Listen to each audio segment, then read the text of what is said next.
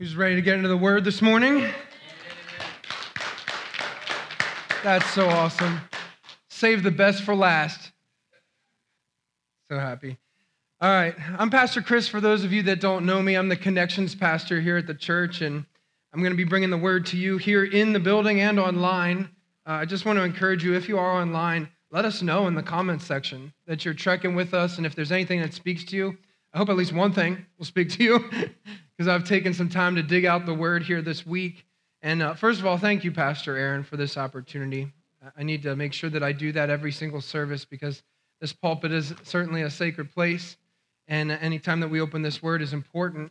I'm surprised you let me do that, considering my fishing stories I tell from up here.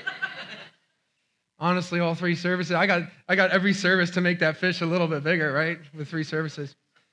You know, as we were talking about preparing for today, you know, our pastor, in a way that only he can, he's really good with alliterations. And I don't know if you've noticed, but the last couple weeks in this Upside Down Kingdom series, he's had the alliterations of L. And so he had originally asked me to just preach about giving this week, but you just did that a second ago, so thank you so much for giving.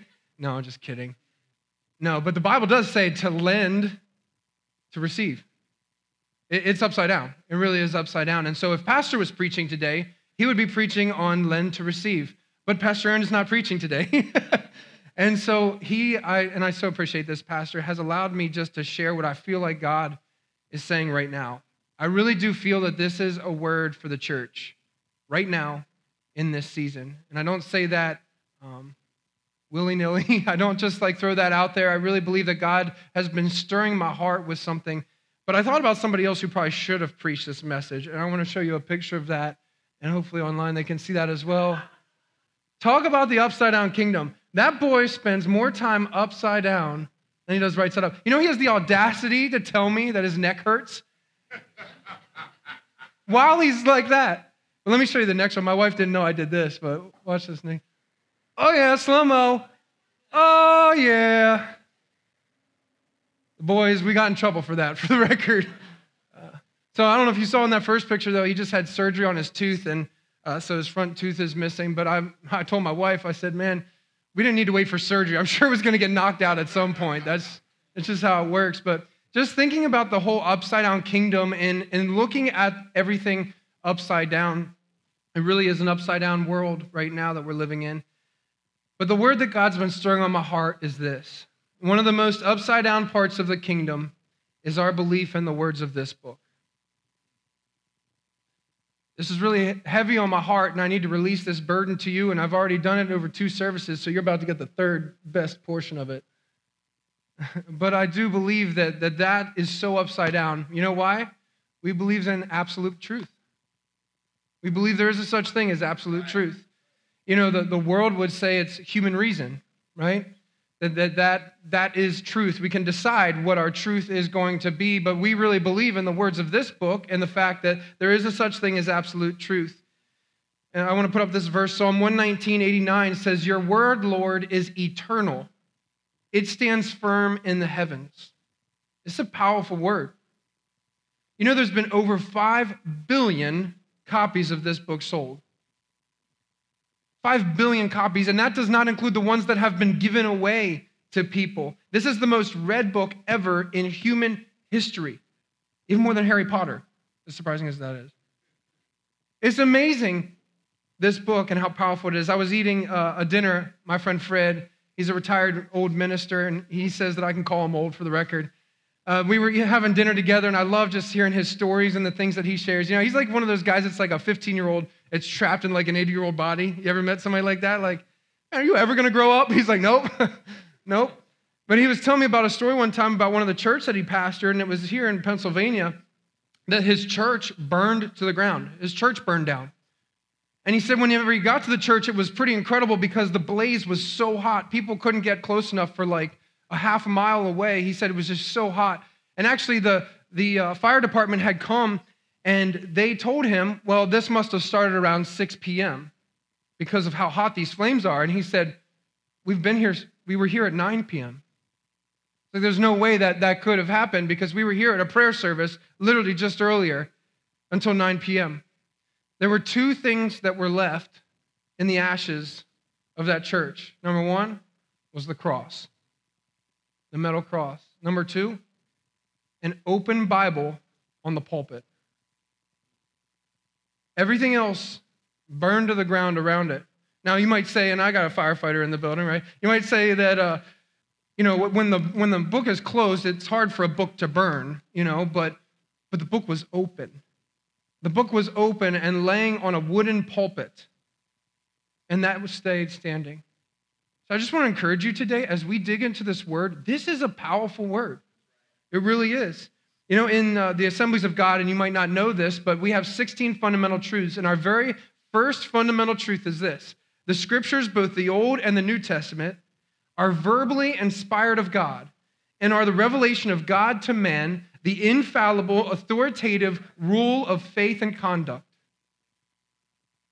We lean, here's your L alliteration, lean on the word and not on our human understanding.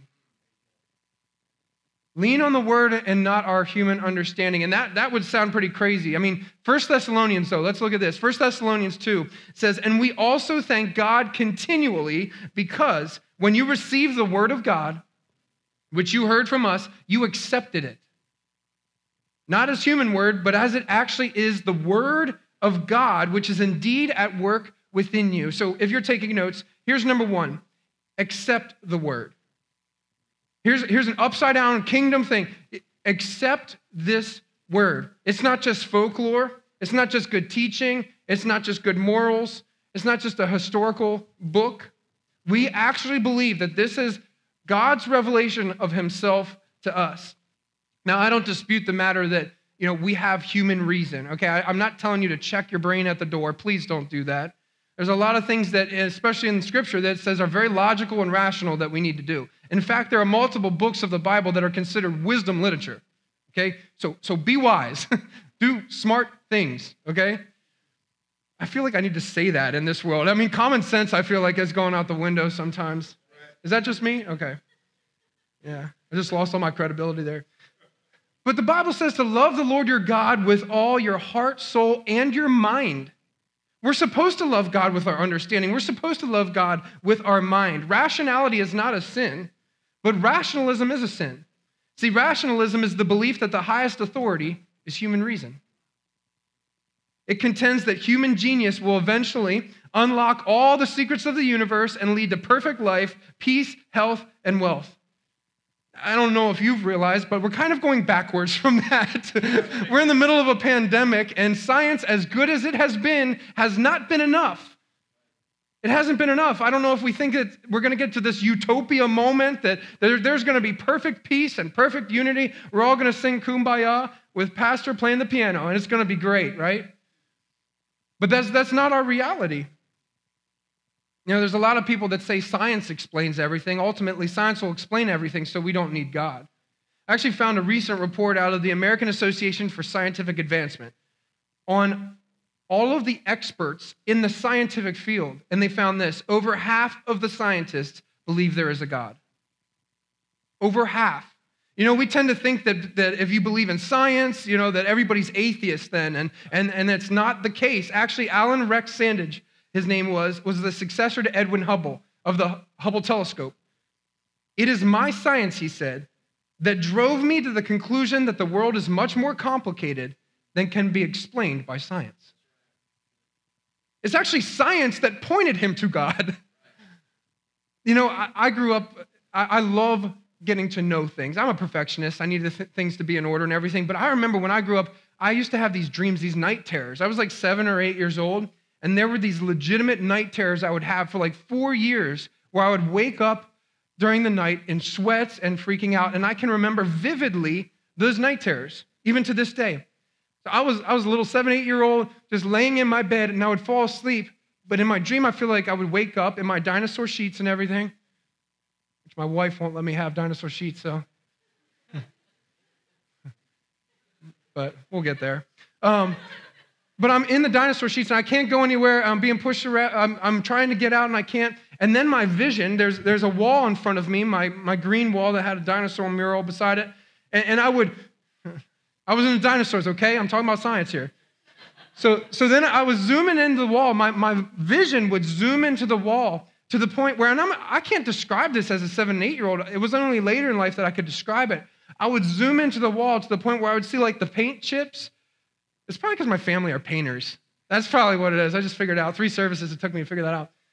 But I would zoom into the wall, and I would get to the point where I would see the paint chips, the chemistry of the paint, and then I would be so deep inside that I don't know what anything is, and I would have this intense fear overtake my body, and I'd wake up in sweats, screaming and crying.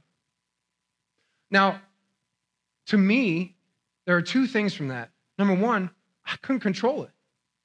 I was stuck. I couldn't move. Number 2, I couldn't understand it.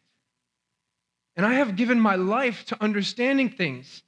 I went to school to go to be a doctor, actually. I was going to go to medical school, took my MCATs and everything, and God took me in a different direction, but science was my life. I love to know how things work.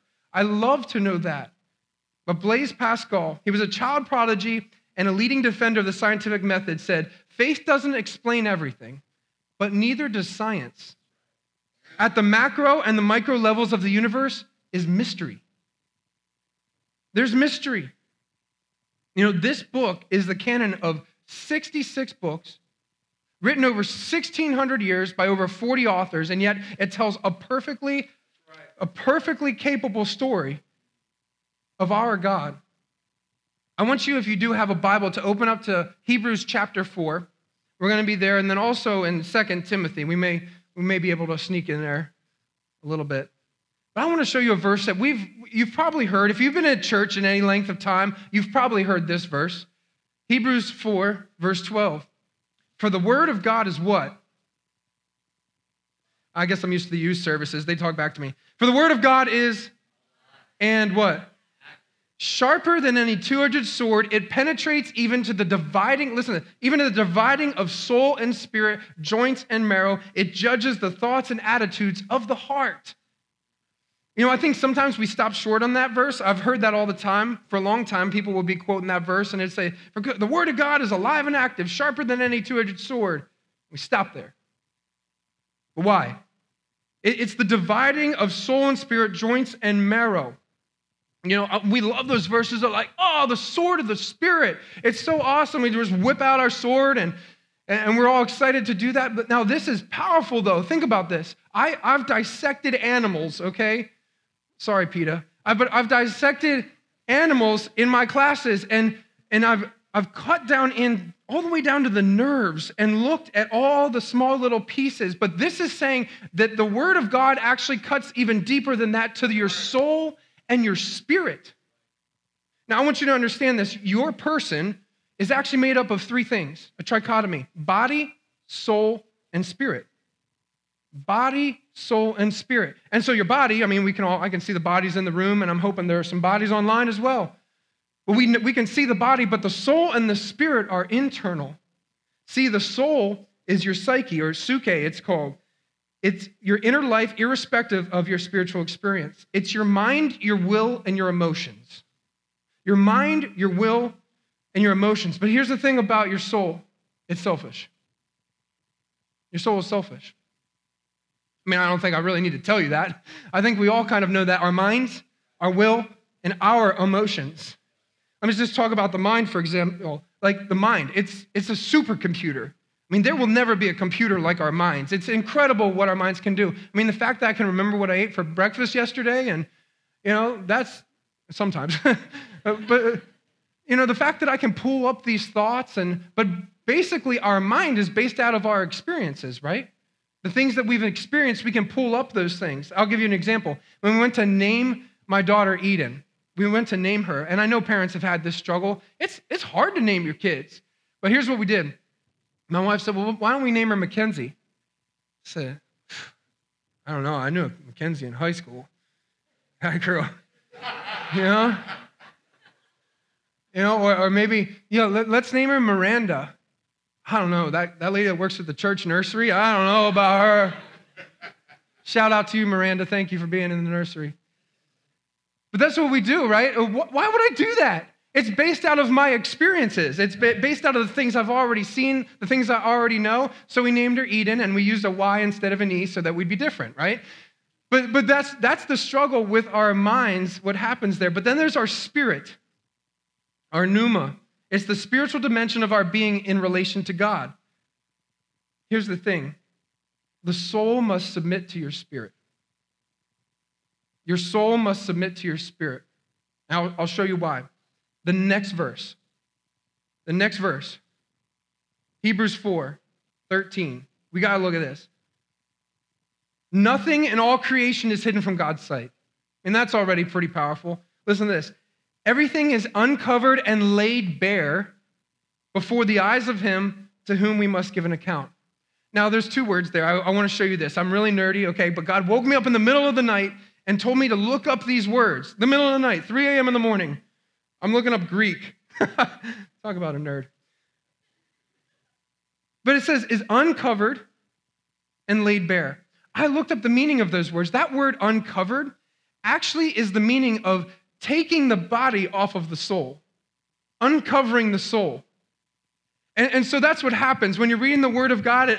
God's sight, he sees everything. It's like me chopping into those animals and looking in and finding. God opens up our lives. He's able to look into our soul.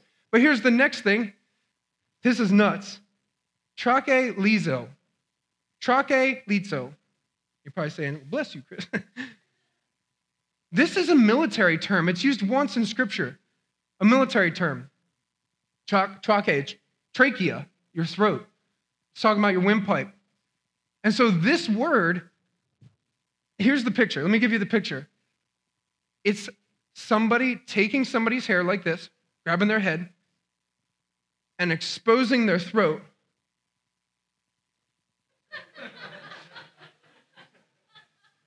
That's what that word means. You can look it up, Strong's Concordance. I mean, that's what that word means. It's literally somebody that's coming up to somebody going like this, boom. You take, here's what it says, to seize by the throat or neck, to expose the gullet of a victim by killing it. So here's what the word of God does to your inside when you read the word. It's to open up your soul and go, chop. The Holy Spirit, when you submit to the Spirit, that's why I said there's a battle. Here's the thing, when you are saved, you are a new creation. Well, when I became a new creation, I thought, well, I'll lose some 50 pounds. I gained more, but that's because, yes, we are dead in our spirit, and our spirits are brought to life. And so, yes, you are a new creation on the inside. Your spirit is brought to life, but then what happens? Your spirit and your soul, they just start doing this with each other.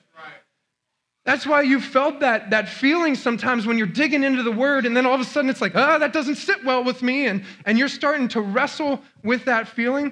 God's word awakens and strengthens his life and his spirit inside of us. It's like looking into a mirror, James says. Like looking into a mirror and going, oh my goodness, but you walk away and you forget yourself.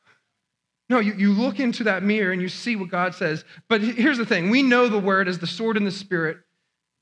We love Ephesians 6. I didn't know Pastor was going to get up and share that this morning, and I'm going to Ephesians 6 for a second because we talk about the armor of God. We love those verses, right? Those militant verses that are like, put on the full armor of God, and take the sword of the Spirit and go after everybody, right? We just can't wait to go after the enemy with those verses. It says, take the helmet of salvation and the sword of the Spirit, which is the word of God. But are you willing to fall on your sword? Are you willing to fall on your sword? It's the word of God. It says that word cuts us open and works on the inside. And see, we take those verses and we use it like military weapons. Like, I can't wait to throw the word of God at somebody, right? Well, here's what it says, though. I'm going to do some teaching. Can you take that? Kids, can you take it? Some teaching? Yeah.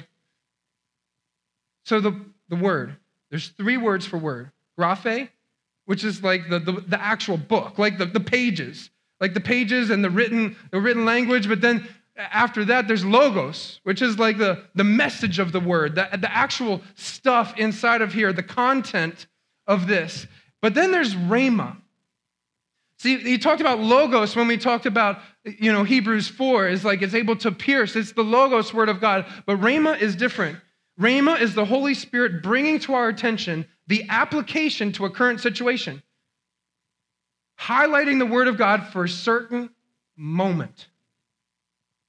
I'll give you an example. I've read the book of Nehemiah a number of times now, but when I first got into ministry, God spoke to my heart, Nehemiah 1, which is Nehemiah, he's going back to Jerusalem, and he's rebuilding the walls of Jerusalem. And it was like one of those words that just jumped off the page. I'd read it before, but it was like God took that word and goes, that's for you, Chris, right now. That's for you. Well, I thought that meant that I would rebuild the walls, the spiritual walls where I was at, and I was all excited about that. But then I came here, and I rebuilt these walls. I rebuilt physical walls. It's like, I look at God, like, God, you're so funny as I'm like up on a scaffold working on stuff. Like that's how God's word works, though. He gives you direction. It's like for that moment. But here's the thing. The rhema word is what it talks about when it talks about picking up the sword of the Spirit, which is the word of God. That's the rhema word. That's the current application. But here's what I see in the church right now.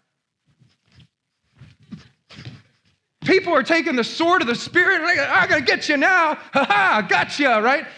Ha, right? Yes, that's what it looks like in the church right now. People are taking the logos word, which this thing is sharp. This thing is powerful. They're taking the logos word, but it's the rhema word that is powerful for the moment that we're in.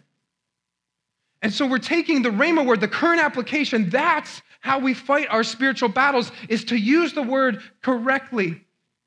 To use it correctly. Even in 2 Timothy, even if you turn there for a second, 2 Timothy 2:15, he's talking to Timothy about false prophets. He's talking to him about false prophets, and he says this, do your best to present yourself to God as one approved, a worker who does not need to be ashamed. Listen to this, and who correctly handles the word of truth. Correctly handles the word of truth. You know what that tells me? There's an incorrect way to handle the word of truth. It's powerful. We got people slicing and dicing everybody up, right? But here's the thing, you have to accept the word first. Here's what happens. We don't allow the word to go in. We let it bounce off of us and shoot it off at somebody else. It's the right now word. 2 Timothy 3:16, all scripture. I'm going to say that again, all scripture. I'm going to say it one more time. All scripture is God-breathed and is useful for teaching, rebuking, correcting, and training in righteousness. And usually that's where we stop. But the next verse, so that the servant of God may be thoroughly equipped for every good work. See, we love that. We're like, let's train people up in righteousness, right? Rebuke people and correct people. And no, he's actually talking to Timothy. He's actually saying, Timothy, this is for you. Isn't it funny how we can read the word of God and we can think it's for somebody else? Right? This word is for me. Pastor Chris, it does surgery on my heart. It's powerful. I think that's the danger today is we take the verse of the day, like a cafe menu, right? It's like, I'll take that one today, right? My wife always says I get the most expensive meal. For the record, it's always the best meal. Am I right? Earl, you're smiling because you shared those meals with me. But here's the problem is we can't let the soundbite culture work its way into our understanding of Scripture. There are algorithms on social media. I don't know if you know about this, but there are algorithms that help to come up with stuff that you're going to look at. And so over time, you become biased in a direction because you're only seeing certain things. See, but the problem is that's happening with the Word of God. There are algorithms that are showing us the word that is biased to our opinion. Trust me, I like the lovey-dovey verses, okay? That's my personality.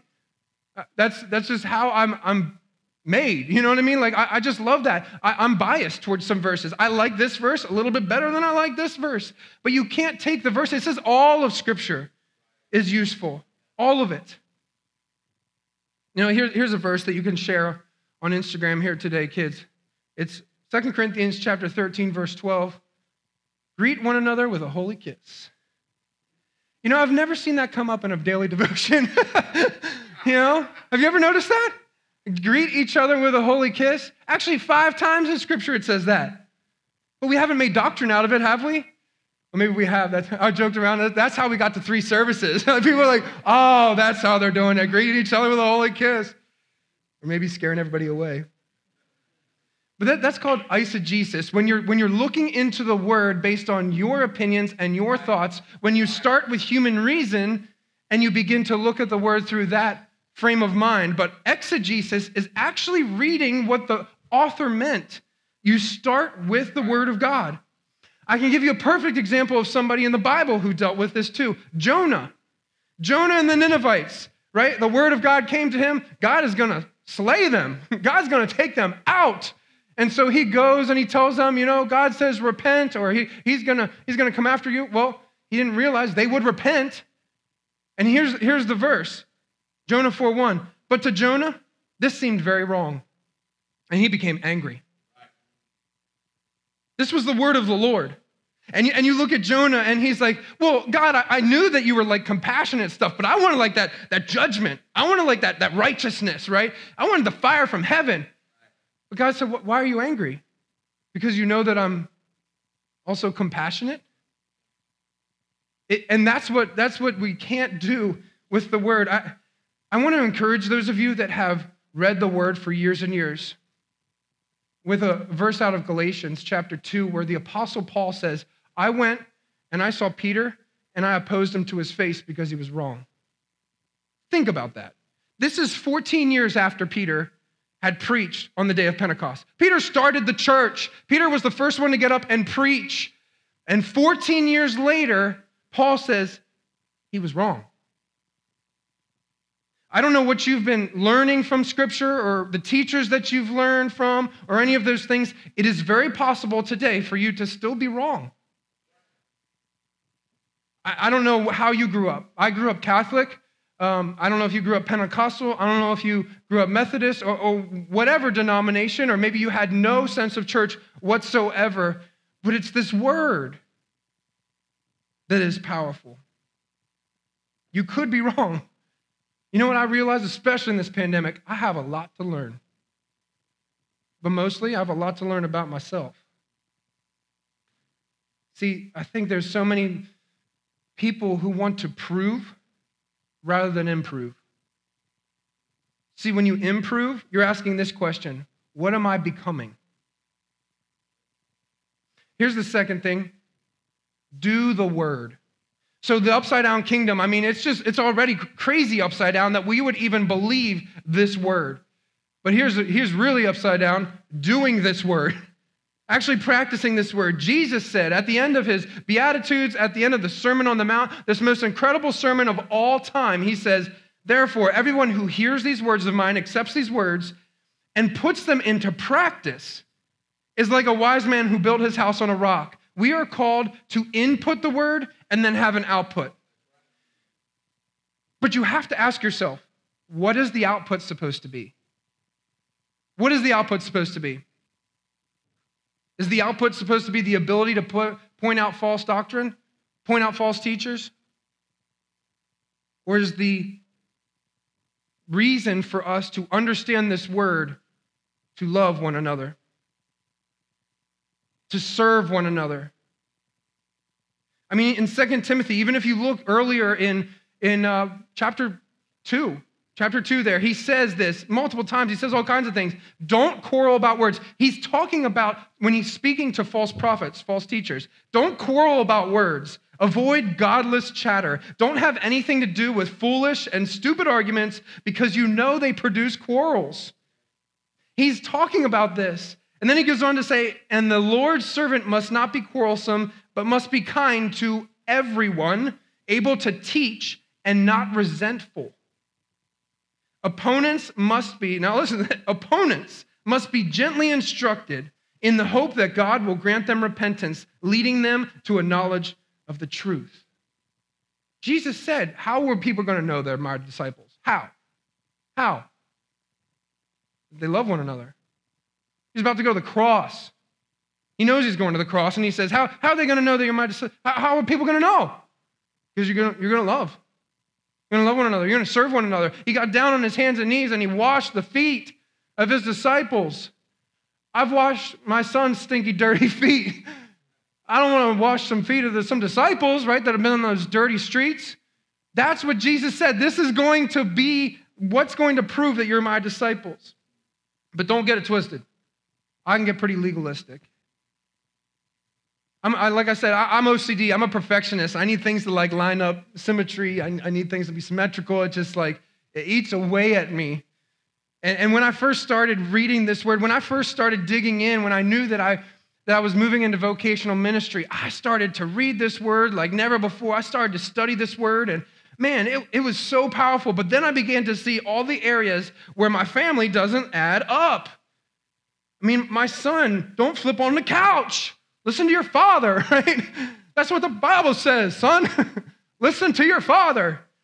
Honor your father and mother by not busting your ears and stuff.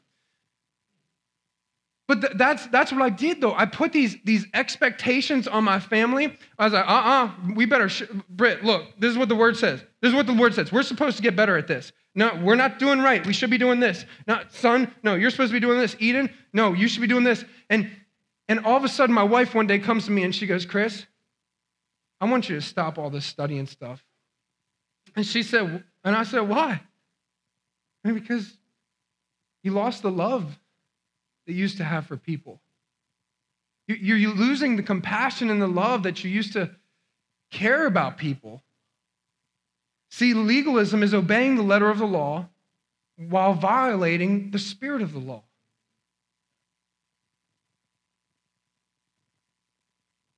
I just want to encourage you with one thing before I move to the last thing. And my encouragement to you is to do the word before you feel it. Do the word before you feel it. You know, if you're waiting until the moment that you feel something, you've waited too long when it comes to the word of God. And I know it's a challenge. I know that's a challenge, but that's our soul. That's the feelings. That's our emotions that get to us. And then here's the third thing, though. We love the word. We love the word. So we accept the word, right? We accept it and we take it and we allow it to do the surgery on our hearts. We do the word and we have an output of the word. But then the last thing is we love this word. We love this word. We have a relationship with this word, which sounds crazy. I mean, that is totally upside down to the world, right? That I would say that I love this word. There's something about this. I mean, you asked my wife, there was a day when I lost my job, everything was going wrong. We were about to have my son Gray. We had no income. It was just a mess. And she goes, hey, Chris. I said, yeah. She goes, your Bible's been sitting there on the table for like 2 weeks and you haven't picked it up. I said, I'm busy. I'm busy. She's like, for the first time in your life, you don't have a job that you can just do what God's calling you to do and pick up your Bible. Since that day, I have not put this sucker down. I love this word. I love it. You know what? Jesus is the word. I think sometimes we've separated that out. Like, no, I'm good. Like, I'm going on reading that. I got Jesus, right? I'm friends with Jesus. No, this is the word. Jesus is the word. John 1:1, in the beginning was the word. John 1:14, the word became flesh and made his dwelling among us. The word became flesh and dwelt among us. That word died on a cross for us. That word died for your sins and my sins, and then resurrected again, and then ascended and is seated at the right hand of the Father, the word of God. And we have his word right here. If you think it's just there in the Gospels, go to the end of the book. Go to Revelation 19. It says, he is dressed in a robe dipped with blood. His name is the Word of God. Yes. That's his name. Yes. I mean, he's coming in on a horse, and he's about to slay Satan finally and forever, throw him into hell where he deserves to be. That's literally what is going to happen at the end of the days. And it says that there's a sharp sword that's going to be coming out of his mouth. It's the word of God. And we should love this word. John 5:39 and 40. Jesus is talking to some people, and this is my encouragement to some of you. Jesus is talking to some people that had studied this book their entire lives. Their entire lives. And he says this, You study the scriptures diligently because you think that in them you have eternal life. These are the very scriptures that testify about me. Yet you refuse to come to me to have life. I've known a lot of people that know a lot of this word. I've known a lot of people. There are scholars out there that have devoted their lives to understanding this book, but have missed it. I'm going to ask the worship team to come up here as I close. It's about knowing and loving the author of this book. I want to encourage you, all of Scripture is God-breathed, all of it. How many people read Amos this week? Okay. Online, if you read Amos, great job. How many people read Hosea? Ooh. Right? All of it. All of it is God-breathed. And I want to encourage you, devotions are great. I mean, those are great opportunities, but don't allow that to be the only method that you get this word. Would you open up this word for yourself? Would you dig into it? And I don't care how long you've been serving Jesus, you can still learn something else. You can still learn something more. I want to show you one last verse. Psalm 119, 103. How sweet your words are to my taste. Sweeter than honey to my mouth. I mean, David is writing Psalm 119. It's amazing about the word. And he's saying, like, I love this word. This word gives me nourishment. I love everything about this word. I'm going to share something with you guys that many of you probably don't know. Very few in the room do, but I've been saved for about 9 years, okay? I've been sober for 6. So what happened there? Some things God did supernaturally. When it came to drinking alcohol, I would get sick. After I got saved, I would get sick from drinking alcohol. It would actually make me sick. Like I'd get red and I need to go to the restroom, and man, I just couldn't do it anymore. Even if I wanted to, I could not drink it because it would literally physically make me ill. But there are some other things that didn't drop off right away.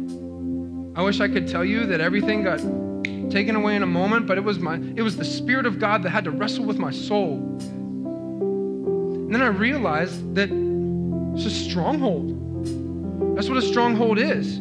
It's your mind holding on to something. And since 6th grade, I had these issues. 17 years of those issues. Those are some deep-seated problems. And you know what it was? This word. I had to wrestle with this word. I don't know if you ever had an experience like Jacob did in Genesis 32, wrestling with God. He was wrestling with Jesus. And he's like, I will not let go until you bless me. I've had to wrestle with this word. I've had to wrestle with it. There are some things in this word that are just not comfortable for me.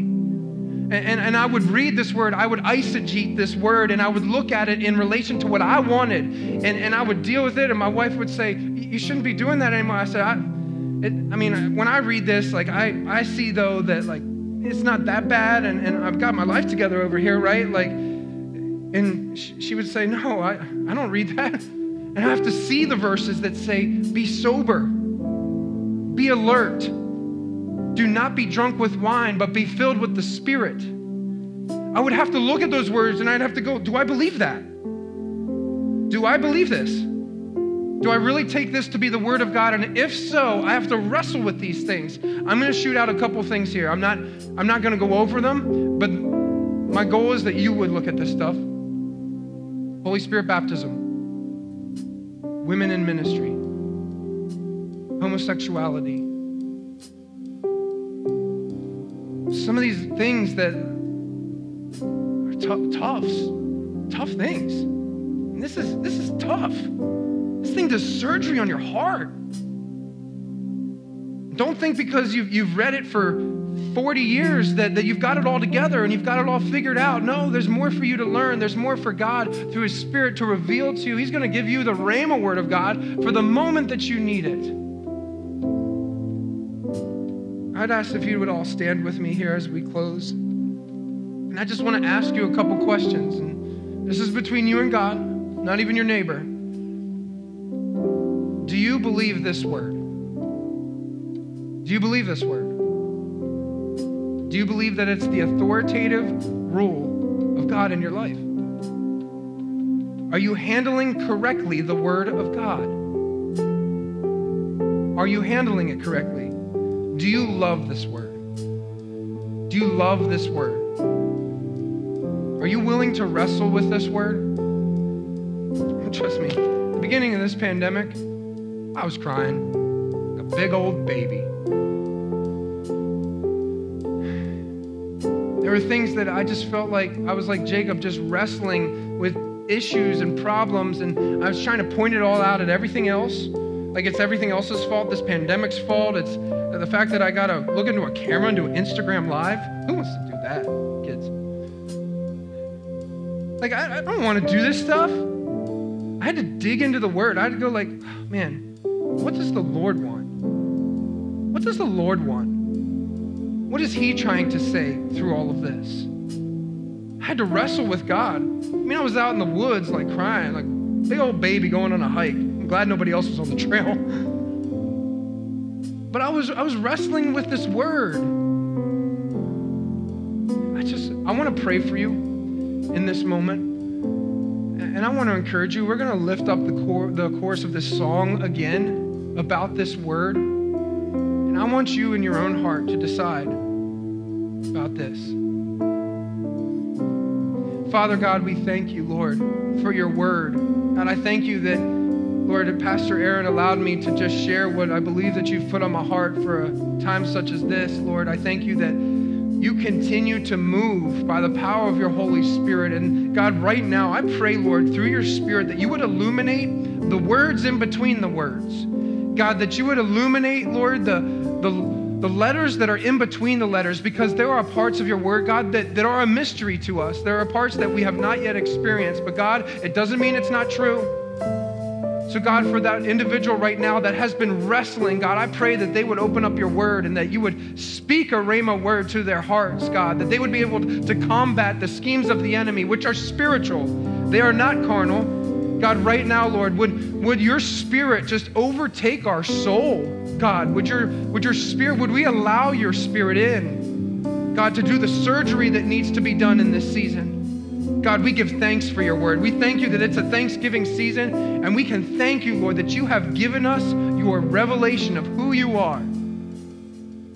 More than that, Lord, you've revealed who we are through this. God, for that individual that's out there right now that does not have a relationship with you, Jesus, I pray right now, God, you would awaken their souls, God, because I believe that it's your Spirit, Lord, that draws people, not anything I say.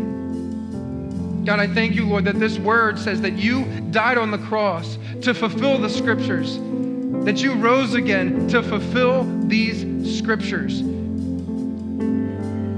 God, we thank you that we can trust in this word. So God, we just ask that you would let it be done.